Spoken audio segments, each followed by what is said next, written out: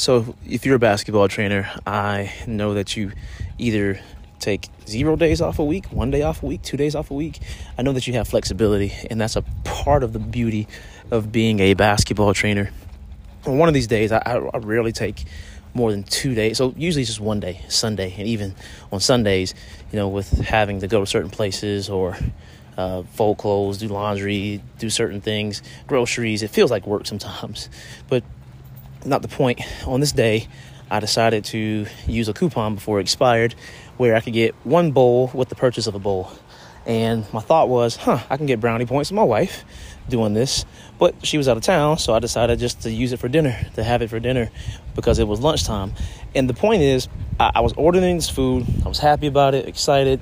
And then I realized when I get to the cash register, I don't have my card. I don't have my wallet at all, which stunk. So I'm about to turn around, and if I turn around and go back home, I'm not coming back out. I don't know if you're like that either, but that's definitely me. So I'm turning around, about to go home. Then I realize, they accept Venmo payments.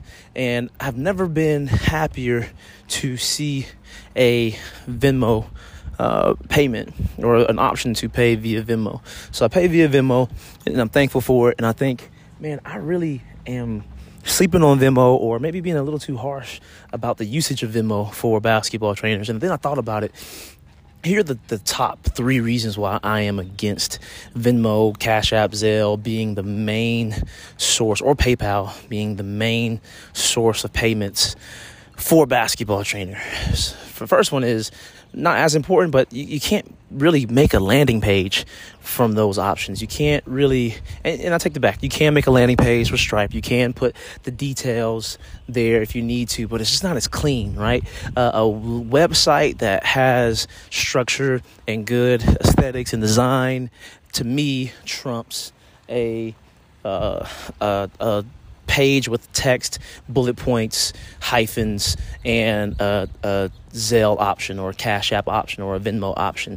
That's the first and foremost reason. I like the aesthetics of an actual landing page on your own website, and I think it looks more professional in that sense.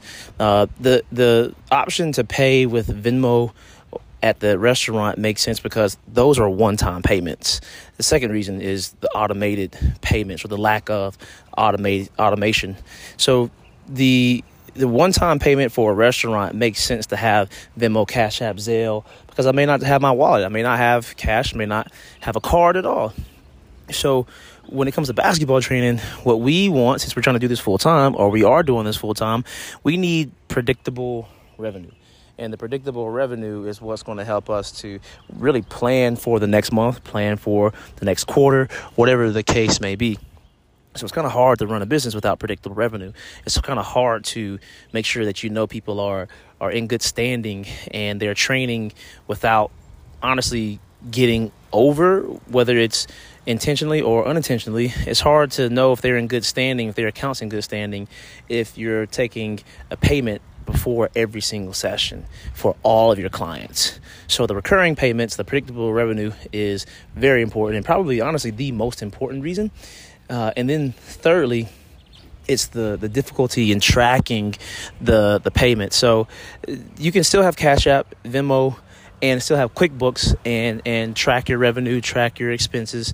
But sometimes it gets muddied up. It gets mixed up. You don't know if somebody, unless you look back into the data and the activity, you don't know if somebody paid you because they owed you money for a meal, or they paid you for a group session or a certain type of session. And you can find those things. It just takes a lot longer to gather that data.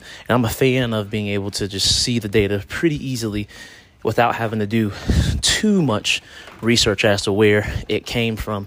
So I'm a fan of just having a payment integrated on the website where there is a description, there's a landing page, it looks professional, it looks clean, they can click on it, I can send it out to people at mass, and they can pay for it, and they can also have an option to pay on a recurring basis so that you have predictable revenue there. And last but not least, you have QuickBooks, or you have some kind of bookkeeping software that lets you know, which again, QuickBooks and Venmo and Cash App, they show up in QuickBooks, but it's different, right?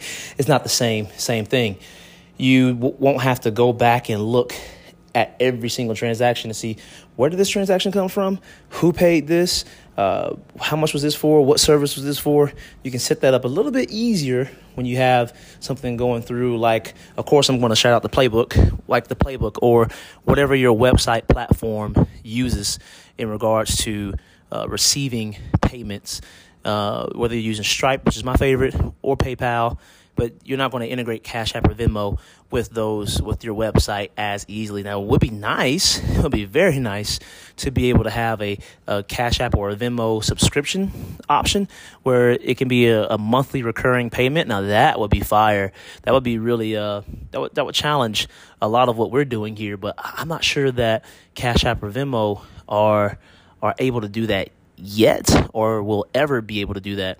So, yeah, those are my 3 reasons. The landing page, the professionalism of having somebody go to your own website, see your details, and click on a button that lets them know this is going to be a recurring payment. It's automated. It is predictable revenue, and you don't have to go chasing payments all the time.